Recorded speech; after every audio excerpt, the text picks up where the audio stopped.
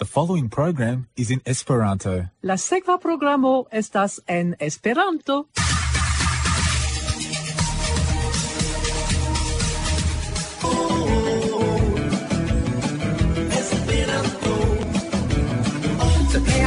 De vin renkonti refoje veamo kaj la mar iu lingvo la pomaro Esperanto la pomaro estas alvenita la koro por de la infana 40 3ZZZ 92.3 FM 3ZZZ 92.3 JoMo. Saluton. Vi ascoltas la Esperantan elsendon ĉe Radio 3ZZZ. Estas la unua horo, la trian tagon de oktobro 2023. La tiamo hodiaŭ estas Franciska, saluton al ĉiuj. Kaj mi estas Heather Helsingen, kaj mi respondecas pri la programo kaj la panelo. Franciska, kion vi havas por ni hodiaŭ? Do, en Literatura Foiro numero 321, Viaĉeslav Ĉirikba faras la demandon, ĉu la patrino de Leonardo da Vinci estis orienta sklavino de Kaŭkazio. Kaj sekvas konfirmo en Literatura Foiro numero 323 de Alessio Giordano. Wow. Do, ni vidos pli profunde pri kio temas. Yes. Kaj post serio de kunvenoj, la esperantistoj en Sapporo publikigis rezolucion al ĝenerala publiko pri ellaso de la poluita akvo el centralo Fukushima. Oh, yes. Do, Rachel Genevieve Chia malkovris paradoxon en Singapuro. Virinoj evitas matematikan karieroin. Tio estas en Unesko Kuriero, kaj tradukis ĝin Ursula Grattaglia. Kaj fine, en IJOKO numero 58 de Stefan MacGill, estas raporto de Alessandra Madella pri la plantado de arboj en Ĉinujo. Aha. Do mia kontribuo estas Kial mi sentas min bone en Afriko de Mireille Grosjean el Esperanto revuo kaj revoj de infanoj recenzo de la fluganta akrobato de Julian Modest verkis Laŭre Patas de Liez. Ankaŭ el Esperanto revuo kaj kie senteblas amo en la korpo de Anton Oberndorfer el Esperanta Retradio. La belajn kantojn ni aŭdos estas en la IJOKO kaj la virbovo kaj la luno el la kompaktisko JoMo friponas, en la taverno de Eroso de la kompaktisko Okcitanio de Patris, kaj mi amas vin, kaj nur landlimoj nin disigos el la kompaktisko JoMo kaj JoMo Afrikumas. Nun ni aŭdos en la IJOKO de la kompaktisko JoMo friponas.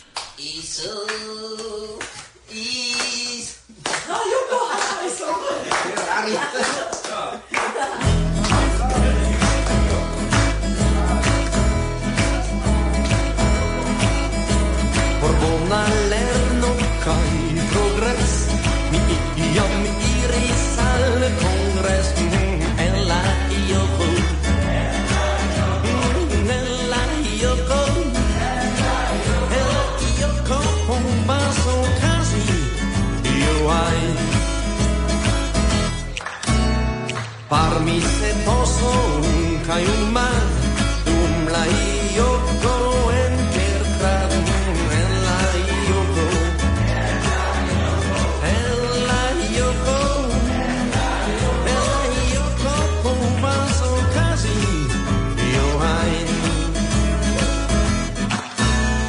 Senzorgitus ĝis la fin de ne aperis jam volin en la IJOKO.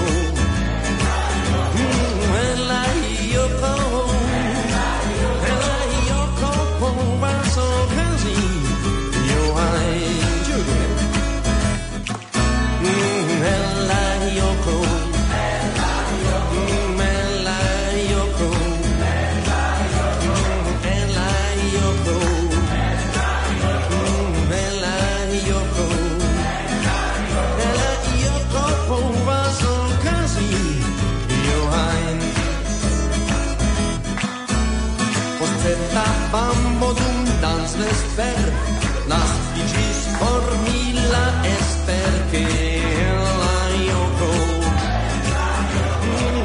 la JoKo povas okazi ni flirtis en amansloĝe dank al vi al ŝi kaj al te la JoKo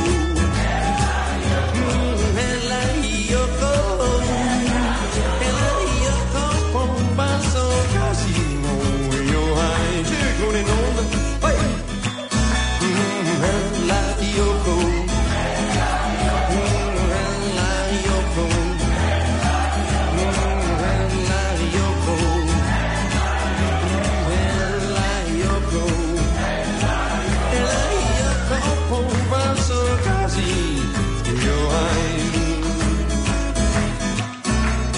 canta amo con la piv daŭradas dum la tuttopiv la JoKo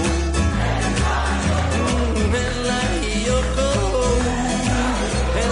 JoKo povas okazi ĉiuj kune nun la JoKo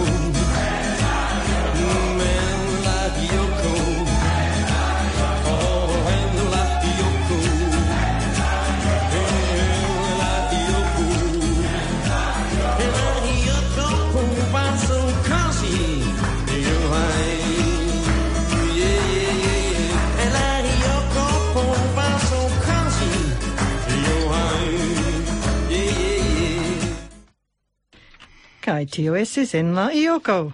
Ŝajnas ke ili havas amuzon en JoKo. Yes, de JoMo friponas. Kial mi sentas min bone en Afriko. Artikolo de Mireille Grosjean el Esperanta Revuo. Mi iris al Afriko unuan fojon en 2008, kiam ili organizis sian konferencon en Porto Novo, la ĉefurbo de Benino. Poste mi reiris al Benino, mi iris al Togolando, al Burundo, kaj en 2011 mi deĵoris en Dakaro, nome de UEA, cadre de la tutmonda socia forumo. Mi reiris al Senegalo en 2013 por instrui. Mi ankaŭ estis en Maroko, en Norda Afriko. Entute, adiciante miajn restadoin en tiu kontinento, mi estis dum pli ol jaro kaj duono en Afriko. Konata esperantisto Korea diris, Mirejo, estas afrikanino en Afriko kaj azianino en Azio. Tamen mi estas fisino, 77-jara, kaj kutimas vivi en Ĵuraso, en pejzaĝo plena de abioj, in regiono malvarma en vintro. Tre agrabla sento por mi estas vivi en socio, kiu konsistas ĉefe el junaj personoj. La homo maso en urboj estas junuloj. Do la etoso estas vigla, gaja, spontana. Mi havas la impreson ke mi juniĝas en kontakto kun ili. Plie regas granda respekto al maljunaj personoj, do mi sentas min plej feliĉaj, iom kiel en mielpoto, aŭ kiel fiŝo en pura akvo. Tre agrabla sento por mi estas vidi kolorojn. Fakto estas eŭropanoj plej ofte surhavas nigrajn aŭ grizajn vestaĵojn, aŭ malhelbluajn kiel ĝinsoj. Foje blankajn aŭ helbrunajn. La rezulto estas trista vido. En Afriko abundas la kotonaj koloraj vestaĵoj, kaj la okuloj kaj animoj ĝojas vidante tion. En Svislando, en urboj, en superbazaro aŭ atendejoj, miaj oreloj baniĝas en usoneca muziko. Tio ĝenas min. Sed tiu estas modo, kaj mi ne povas eviti tion. En Afriko tio ne okazas. Se estas musico, temas pri Afrika musico, kai tiam regas harmonio inter la loco, kie vi estas, kai la musico, kiu atingas viajn orelojn, kai tiu donas tre agrablain senton. Mi estas fine liberegita de usonetza musico. Okazis in Cotonujo, Benino, che fru matene mi audis cristanain cantoin, stiloin, cune cun la vocio de muezino, quiu vocas alla islama matena pregio, cae aldonigis iu coco, quiu cocoricis laute cae vigle. Mirinda spectaclo por miai oreloi cae mia animo. Do, alia kialo por iri al Afriko. Yes, kai estas la vero. Tie oni havas la impreson ke oni vivas, sed ĉi tie oni devas esti silentema, nevidebla, kaj estas tute alia mondo. Do, estas espereble tio instigas vin iri al la venonta UKO. Yes, en Tanzanio. En Tanzanio. Do nun la demando, ĉu la patrino de Leonardo da Vinci estis orienta sklavino de Kaŭkazio. Jen la rezulto de la esploroj de Viaĉeslav Ĉirikba. Post la terura pesta pandemio, konata sub la nomo Nigra Morto, kiu explodis dum la mezepoko en okcidenta Eŭropo kaj detruis demografie plurajn landojn, inclusive Italion, en la 10 jarcento, la registaroj de kelkaj urboj en Italio, inter ili Florenco, pro manko de laborfortoj, permesis homan komercon. Samtempulo de Leonardo, la genovano Giorgio Interiano, kiu persone visitis Cerkesion, verkis en sia libro pri la Zihoj, cerkesa tribo, aperinta en Venecio en 1502, che multaj padoj kaj vojetoj estis kreitaj tra la marĉoj, kaj tiel, stel irante tra tiuj sekretaj padoj, oni subite atakas malriĉajn kamparanojn kaj kaperas ilian brutaron kaj infanojn, kiuj tiam estas transportataj de unu loko al alia, interŝanĝataj aŭ vendataj. Plej parto de tiuj estis portita al Kairo en Egiptio, kaj tiel povas okazi ke de mizeraj kamparanoj ili fariĝas gravuloj, foje eĉ generaloj, sultanoj, emiroj. Krom Suĥumi, Kafa kaj Azov en la 10 jarcento, Abĥazov kaj Ĉerkezoj eniris Italion el la sklavbazaroj de Konstantinopolo. Tial, en 1436, grupo de sklavoj estis vendita en Konstantinopolo, de kiu kvin estis belegaj ĉerkezinoj kaj abĥazinoj, inter 20 kaj 22 jaroj, unu virino 28-jaraĝa kaj 2 knaboj 10-jaraĝaj, ili ĉiuj estis venditaj kontraŭ po 91 hiperpironoj kaj senditaj al Venecio. La facto che fizike Leonardo ne malsimilis al normala Italo de sia tempo, indicas che lia patrino plej verŝajne estis virino de Sud-Eŭropa origino. Kiel dirite supre, meze de la 5 jarcento, tio estas antaŭ la tempo de la naskiĝo de Leonardo, la orientaj sklavoj en la sklavbazaro de Genovo, kiuj tiam estis dissenditaj al aliaj ĉefurboj de Italio, inkluzive Florencon, grandparte estis abĥazoj kaj ĉerkezoj, pli multe virinoj. La okacia, inter 1400 kai 1499 165 notariai contractoi estis subscribitai en Genovo por aceti abhazain virinoin, 2 el ili cun infanoi. De tiu nombro, nur 11 estis venditai ne baptitai. Ili havis au etnan nomon, au latinain nomoin. Do, respondo al tiu esploro. Yes. Tio estis en Literatura Foiro numero 321, do en la sekva numero, Alessio Giordano respondas. Kvankam la artikoloj de profesoro Ĉirikba prezentis lian vidpunkton tre klare, kaj nia opinie konvinke, la hipotezo restis nura hipotezo, ĉar mankis oficiala documento attestanta la vendon de Caterina al la familio de la nascota Leonardo.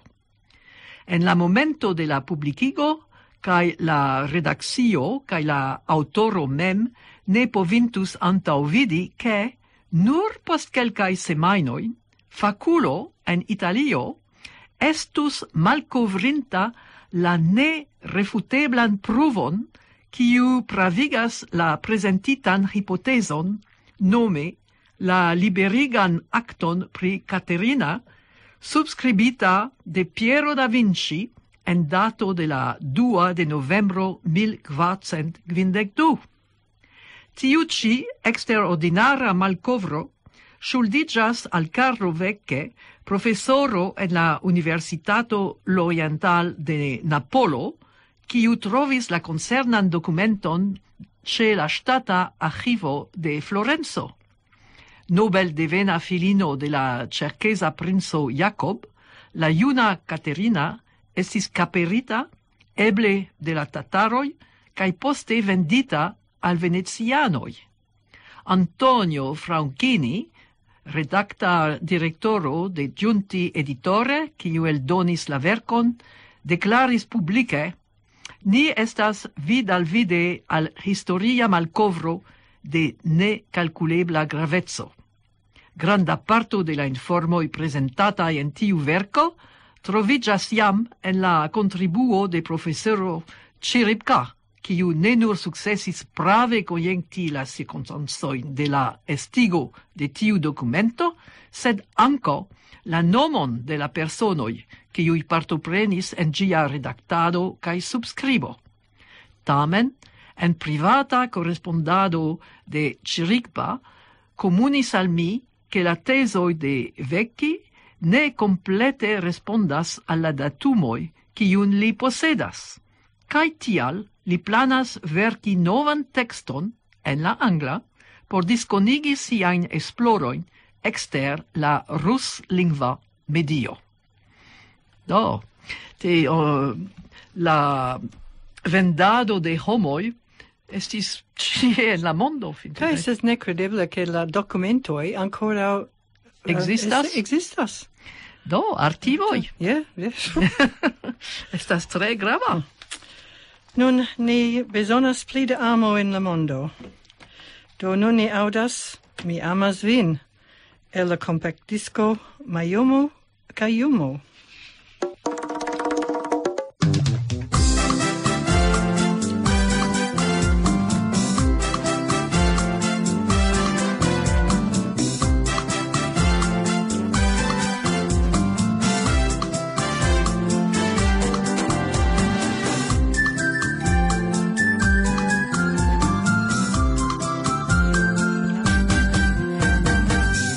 Klopodis forfuĝi, sed ne povis stari. Vi firmigis miajn malcertan paŝon kaj kondukis min al la promesita lando. Ĉu vi scias kio vere okazis? Mi amas vin. Jes, amikino. Mi amas vin. Jes, Lelolino. Mi amas vin. Jes, amantino. Mi amas vin. Restadi solaj sen telefono. Ili vivis kiel anĝelaj paroj. Ĉu vi vere scias kion mi celas diri?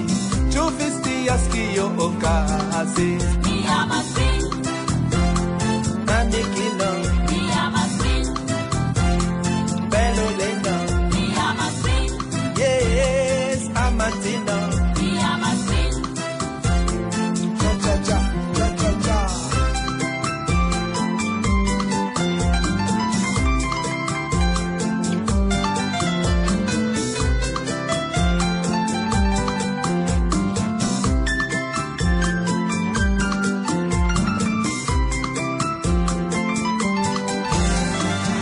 La sinfonio en aero lulas la vilaĝ bebojn, patrinoj senzorge batas tamburojn. Maljunuloj kun dormantaj okuloj rememorigas al mi la belaj tempoj. Mi amas vin, Amikino, mi amas vin, yes, belulino, mi amas vin, yes, amantino, mi amas vin. yeah.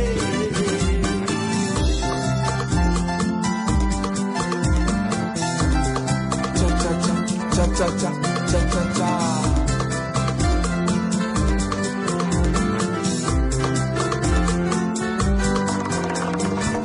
Mi klopodis forfuĝi, sed ne povis stari. Vi firmigis miajn malcertajn paŝojn kaj kondukis min al la promesita lando. Ĉu vi scias kio vere okazis? Mi amas vin, Yes, amikino, mi amas vin, yes, belulino, mi amas vin, yes, amantino. mi amas vin. Cha cha cha cha cha. Ili restadis solaj sen telefono kaj vivis kiel anĝelaj paroj. Ĉu vi vere scias kion mi celas diri? Ĉu vi scias kio okazis? Mi amas vin, Yes, amikino, mi amas vin, yes, belulino, mi amas vin, yes, amantino, mi amas vin. yeah.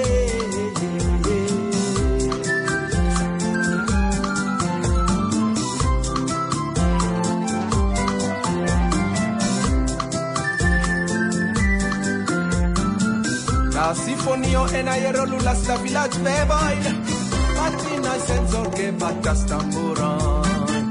Maljunuloj kun dormantaj okuloj rememorigas al mi la belaj tempoj. Mi amas vin, Ĉu vi vere amas min? mi amas vin, Ĉu vi vere amas min? mi amas vin, Revenu foje mia koro batas. mi amas vin, Revenu foje ĉar mia koro ploras. mi amas vin, Oh, per queste ala mi amas vin, va animaciono bella musico. Yo yo yo yo. mi amas vin, Revenu foje ĉar mia koro mi ploras. amas vin, Ĉu vi vere amas min? mi amas vin, Ĉu vi vere amas min? mi amas vin, Oh, revenu foje, mi amas vin, ĉar mia koro batas. mi amas vin, Mia koro ploras. mi amas vin, Ĉu vi vere amas min? mi amas vin, Oh, yeah, yeah, yeah, yeah. mi amas vin. Revenu foje, Vi amas min el la kompaktisko JoMo kaj JoMo Afrikumas. Ni restas nun kun la temo de amo, kie senteblas amo en la korpo, de Anton Oberndorfer, el Esperanta Retradio. Romantika amo, gepatra amo, aŭ amo al la proksimulo. Amo estas fenomeno kiu estas akompanata de fortaj sentoj. Je kiuj lokoj de la korpo montriĝas la diversaj formoj de amo, kaj kiel intense oni sentas ilin. Tion prilumigis esploristoj. La rezulto estis mapo de la korpo. Papilioj en la ventro, aŭ tute varme ĉirkaŭ la koro. Diversaj formoj de amo estas senteblaj en diversaj lokoj de la korpo. Tion eltrovis esplorista teamo de la Universitato de Aalto en Finnlando. Kvankam la corpai sentoi de amo estas tre individuai, ca dependas de la concernai vivo situatioi, la teamo desegnis detalitain mapoin, quio montras che kiui locoi de la corpo, unu arange amo montrigas. La resultoi de la prelumigo estis publicigitai in faca magazeno. Por la prelumigo, la esploristoi recrutigis pli ol 500 homoin por partopreni en 3 experimentoi. Temis precipe pri junai virinoi sub la agio de 35 jaroi, kies gepatro lingvo estis la finna, ca kiui dum la tempo de la prelumigo studis in altlerneo. La partoprenantoi en la studo ricevis inter alie la taskon taxi kiel precise ca kiel forte ili sentas la 27 diversain formoin de amo en la corpo. Krome, necessis respondi demandoin pri la corpa elfomigio alla regeblezzo de la sento. Kiel forte gi sentigas en la corpo, kiel forte gi sentigas en la menso, kiel agrable gi sentigas. Kiel forte vi povas regi la senton? Kiam vi lasta tempe travivis la senton, kai kiel forte vi kun ligas gin kun corpezzo. Kiel respondo schablono servis silueto de corpo, kiu devis esti colorigita. Inter la 27 nozioi de diversae tipoi de amo in finna lingvo, trovigis ancau la amo al si mem, la amo al amicoi, au al certai familianoi, cae crome la amo al Dio, cae al la natura medio. La taskoi estis plenumitai de la partoprenantoi in la interreto. Ce la priugia analiso interesse montrigis che la enquetitoi sentis ciuin formoin de amo, ancau, in la capo. Crome la esploristoi constatis, je plu forte cae emotia, pli reproductebla certa formo de amo estis por la partoprenantoi, des pli forte gi estis perceptata ancau in la corpo. Cae, ju pli forte estas sentata formo de amo in la corpo, des pli forte gi estas sentata in la menso, cae des pli agrabla gi estas, diris la studestro. La formoi de amo, kiwi contextas kun sexae sentoi, do, ce romantica au passia amo, estis accompagnata de fortae corpae sentoi. Tion plei multae partoprenantoi sentis in plurae zonoi de la corpo, precipe in la brusto, in la visaggio, ca in la sex organoi. Ili sentis la formoin de sexa amo plei forte. La supposo de la esplorista teamo povas temi pri sentoi de sexa volupto, kiu estis accompagnata de pli rapida cor frequenzo cae pli intensa spirado de la toraco, cae de rugigio de la visaggio. La test persono ancau indicis che ili plei malbone povis regi formoin de amo, kiu staras en contexto cun parensae relatoi, kiel exemple ce la gepatra amo. Amo al si mem estis indicita kiel la formo de amo, ce kiui plei multae testantoi indicas che ili povas regi gin. Se ni transiris de pli forte travivatai formoi de amo, au mal pli forte travivatai, tiam la sentoi in la brusto zono farigis pli malfortai, darigis la studestro. Povas esti che exemple amo al fremduloi au al sagezzo estas cunligita cun mensa proceso. Povas anca esti che aperas agrablae sentoi in las capa zono. Tio estas io, kiu indas esti plue prilumigata, resumis la filosofo, kiu estris la studon. Li krome indicas ke temas pri rezultoj de studo grupo, in kiu ĉiuj enketitoj devenas el la sama lando.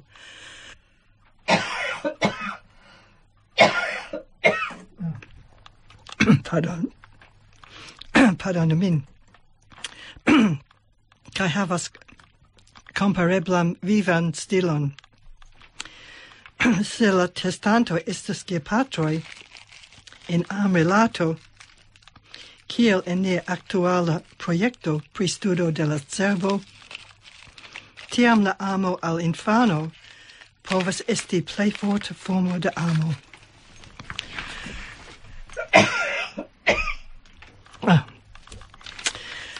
Articolo de Anton Oberndorfer, el Esperanta Retradio.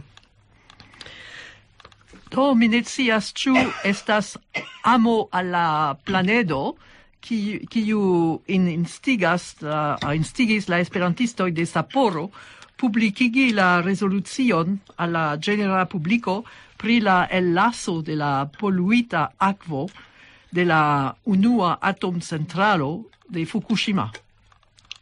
Do la partoprenantoj de la Sapporaj Esperanto kunvenoj seriaj postulas ke la japana registaro kaj TEPCO, la Tokia elektra kompanio, detale klarigu ne nur la densecon, sed ankaŭ la tutan kvanton de ĉiuspecaj radioaktivaĵoj en la ellasota poluita akvo dum la tuta procedo, 30 aŭ pli longaj jaroj, ĉar eĉ se la denseco estas malmulta, radioaktivaĵoj akumuliĝos en la maro pro la multkvanta kaj longtempa ellaso. Surbaze de la tuta kvanto, pluraj organizoj kaj sciencistoj ne nur pri atomenergio, nome Internacia Atomenergia Organizo, sed ankaŭ pri sano kaj naturmedio, inkluzive la tutmonda organizo pri sano, analizu la efikojn de radioaktivaĵoj en longtempaj vidpunktoj. La japana registaro kaj TEPCO ĉesigu la ellason almenaŭ ĝis tiam kiam la unua kaj dua punktoj komplete plenumiĝas.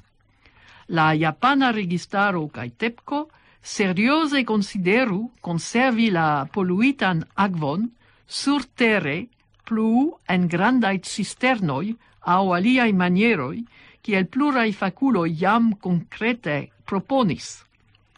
Popoloj de Japanio, Koreio, Ĉinio, Tajvano kaj aliaj landoj reciproke interkompreniĝu pri ĉi tiu problemo, ne surbaze de ŝovinismo kaj naciismo, sed surbaze de civitana solidareco. Oni klopodu plibonigi Londonan protokolon de 1996 por preventi forĵetaĵojn al maro, por ke oni ankaŭ malpermesu ellason de radioaktivaĵoj al maro tutmonde, kiun ellason multaj landoj kutime faras ĝis nune. Kaj bedaŭrinde Aŭstralio, kiu volas havi submarŝipoj kun energia kun nuklea energio, havos la problemon kien meti la rubaĵojn poste. Ĉu ankaŭ en la maro? Yes. Do iom pli? Yes. Do kvankam oni ankoraŭ ne solvis tiun problemon. Ne. Nun audas la belan kanton en la taverno de Eroso de la kompaktisko Occitanio de Patrice.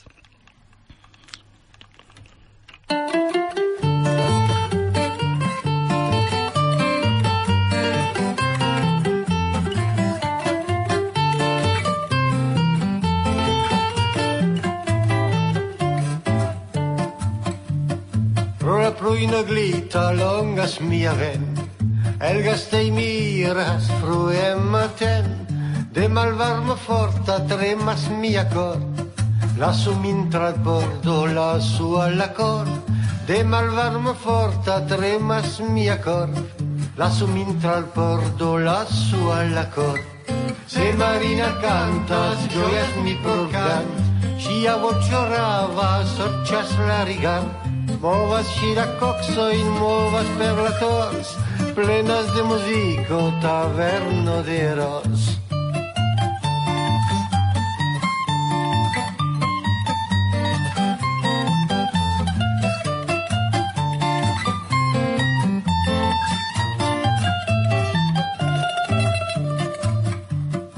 Adis branca y vino ebriigis min, canto plumarina mia belulin. La desir m'importas, dormi plica i pli, lasu min tra il pordo, lasu alla lit. La desir m'importas, dormi plica i pli, lasu min tra il pordo, lasu alla lit. Se Marina cantas, gioias mil procant, sia voce sorcias la rigar, movas gira coxoin, movas per la tors, plenas de musico, taverno de ros.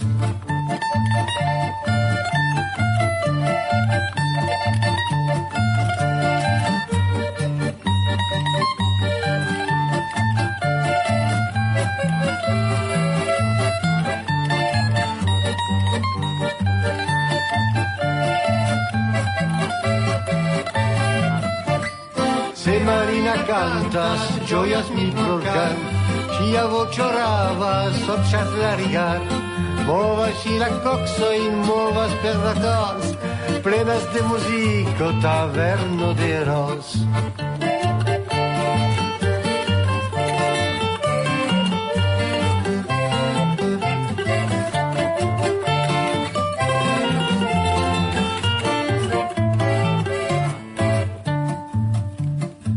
Kial nocto belas mia charmolin, mia vivri belas mildas l'anim, amo min plei forte per la tuta cor, lasu min tra il pordo, lasu alla cor, amo min plei forte per la tuta cor, lasu min tra il pordo, lasu alla cor. Se Marina cantas, gioia mi procant, sia voce sorcias la rigar, movas gira coxoin, movas per la tors, plenas de musico, taverno de ros.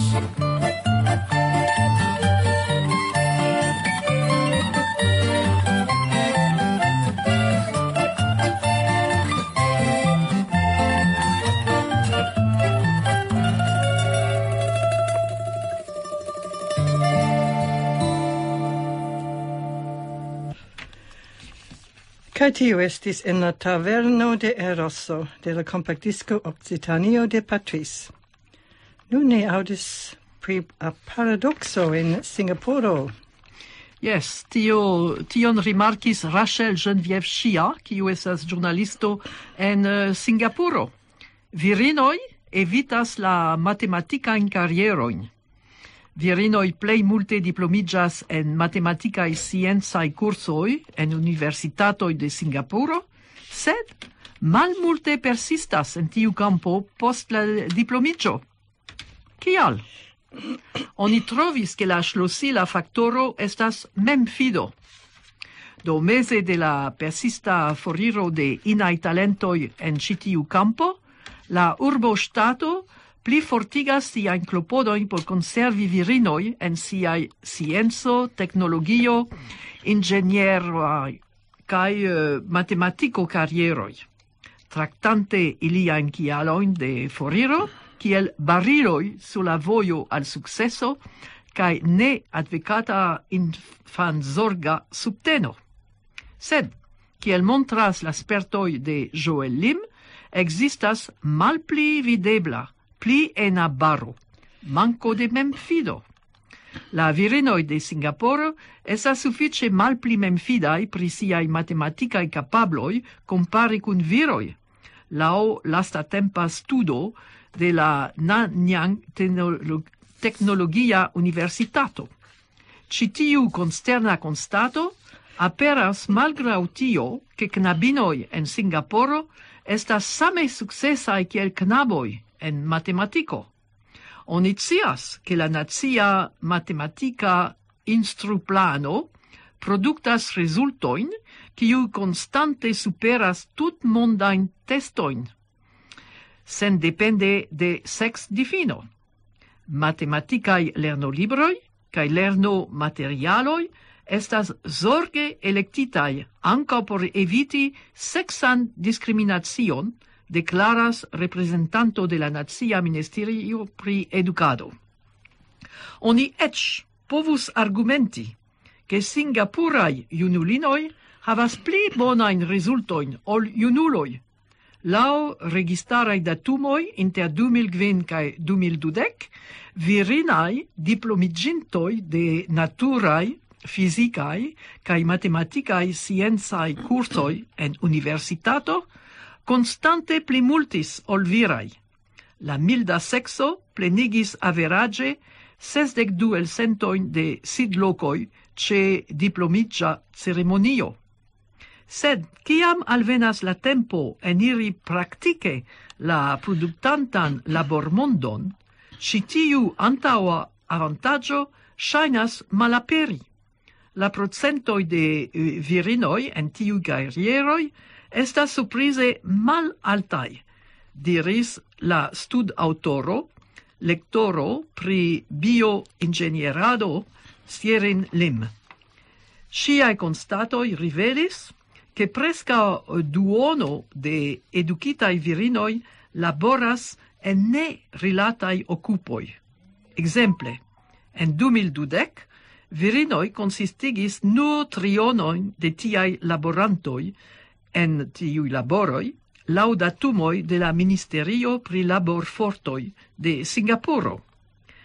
Cheng Chiying, profesoro pri psikologio ĉe la Singapura Administra Universitato, sekvas la memfidajn nivelojn de inaj studentoj, kiuj studas informsistemojn kaj komputado-sciencon. La provizoraj rezultoj de ŝia studo estas sobrigaj. Unue, studentinoj komencas kun pli malalta memfido al viroj ekde la unua semestro. Iliaj memfidaj niveloj malpli iĝas plie dum la jaro progresas. Jaya Das, administra direktoro de Randstad en Singapuro, rivelas ke la agantejo lokis duonon de la 5 virinoj kun matematikaj fonoj en financ-oficejojn ene de la pasintaj 6 monatoj. Eĉ se ili posedas matematikajn kvalifikojn, virinoj komencas pensi.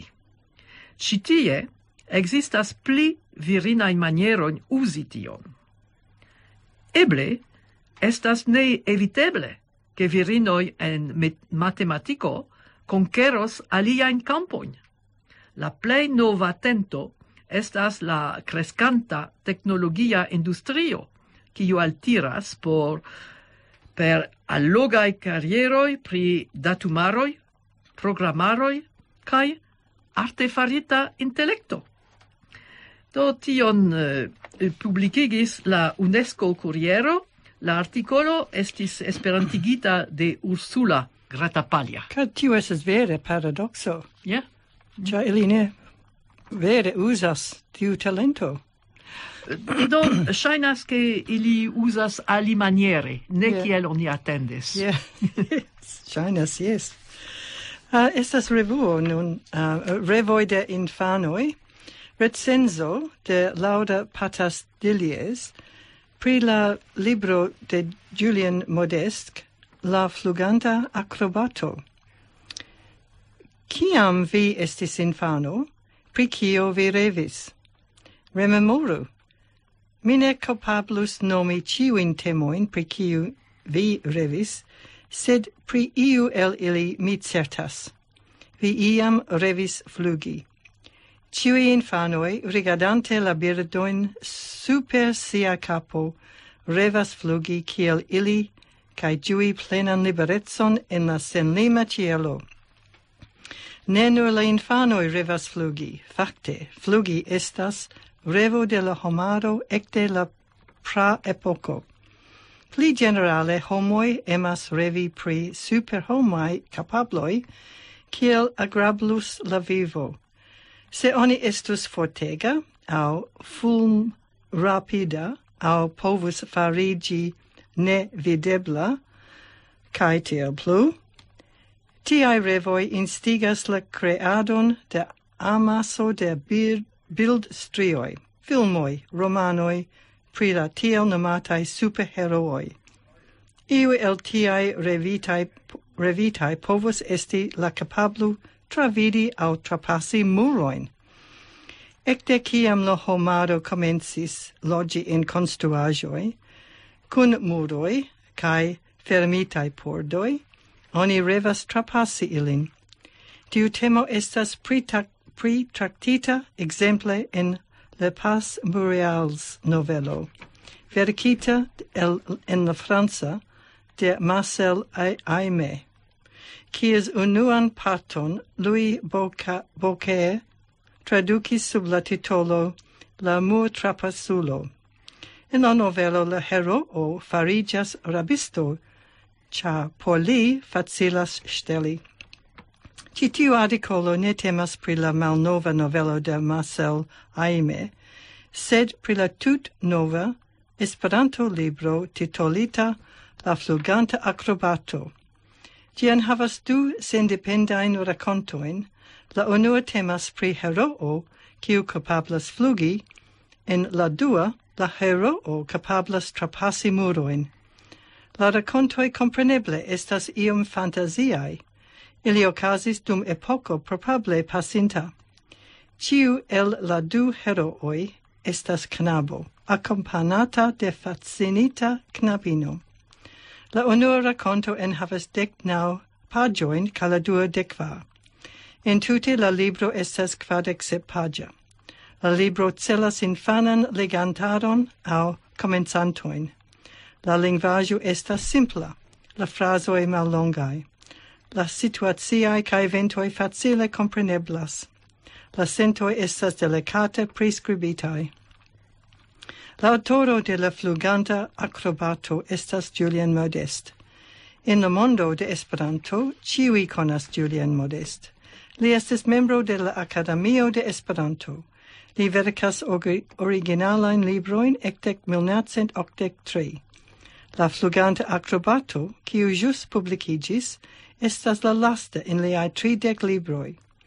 Inter la verkoj de Julian Modest troveblas divers tipaj libroj, romanoj, teatraĵoj, eseoj, noveloj, krimromanoj, romanoj por adoleskantoj, infanlibroj.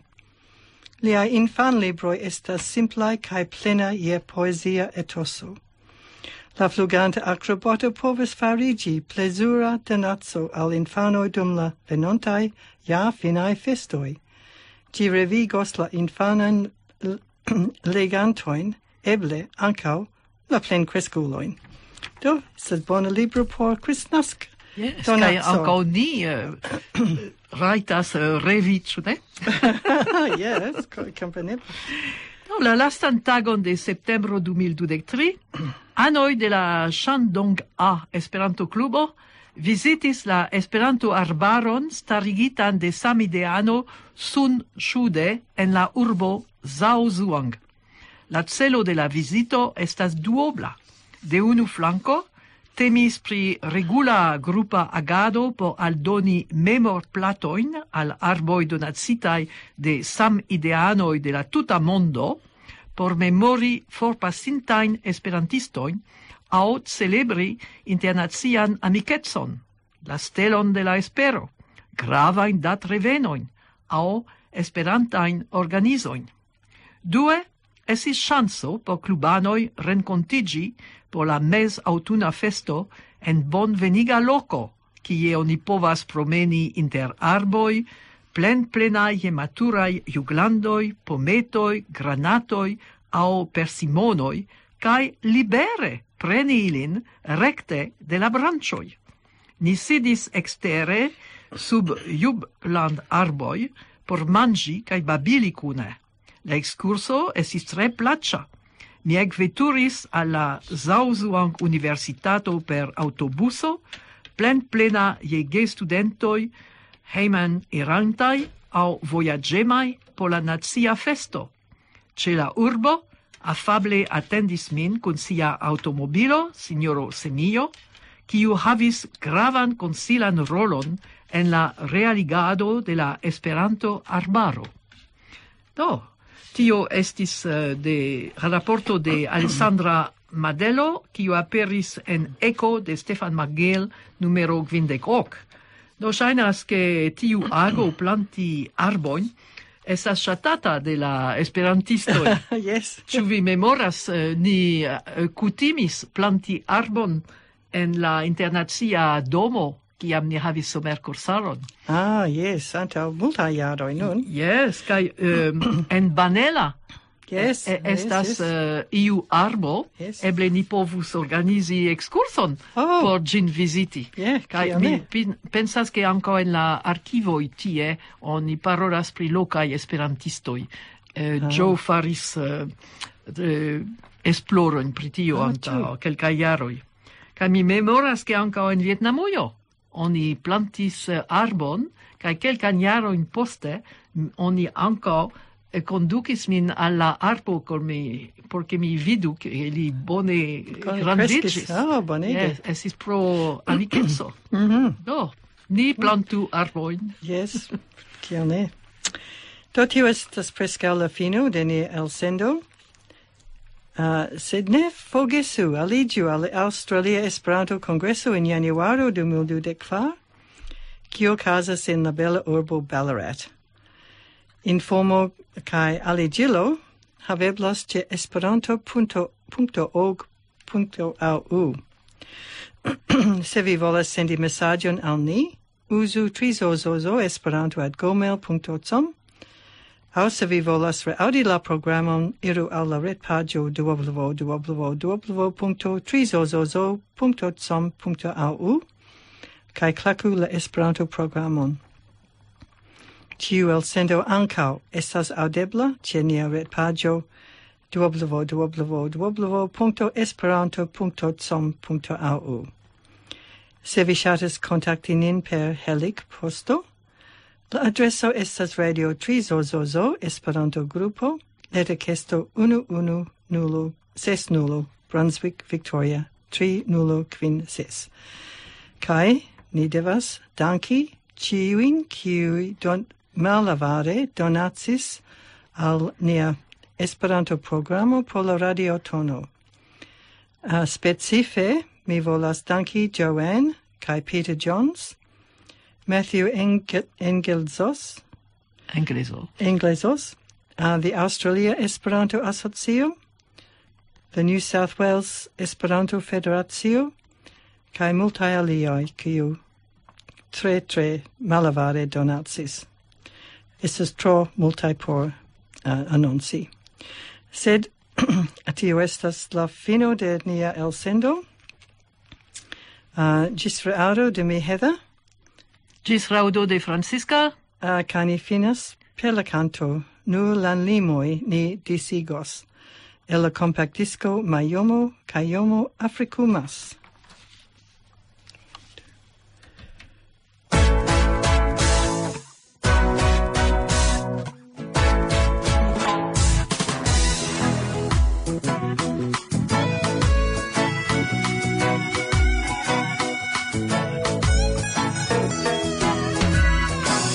Malgraŭ la diverseco de niaj rasoj, tamen nia sango samas kolore.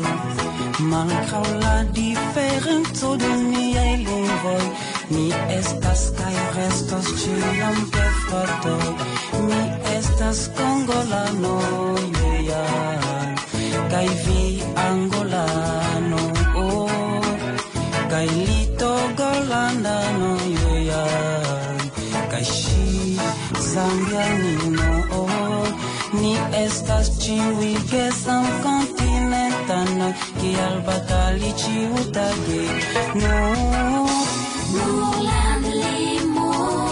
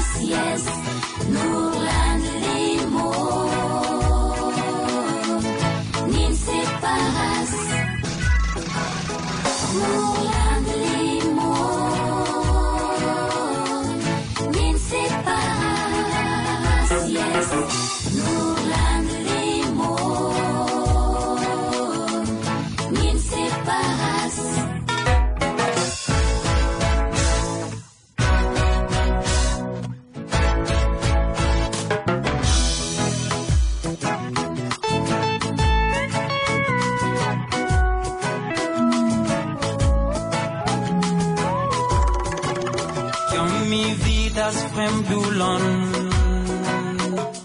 Mi vidas lin kvazaŭ samlandanon, same kiam mi vidas alirasolon. Mi vidas lin kvazaŭ propran fraton, mi estas afrikano, kaj vi eŭropano, kaj li amerikano, kaj ŝi azianino. Ni estas ĉiuj mondaj gecivitanoj, kial batali ĉiutempe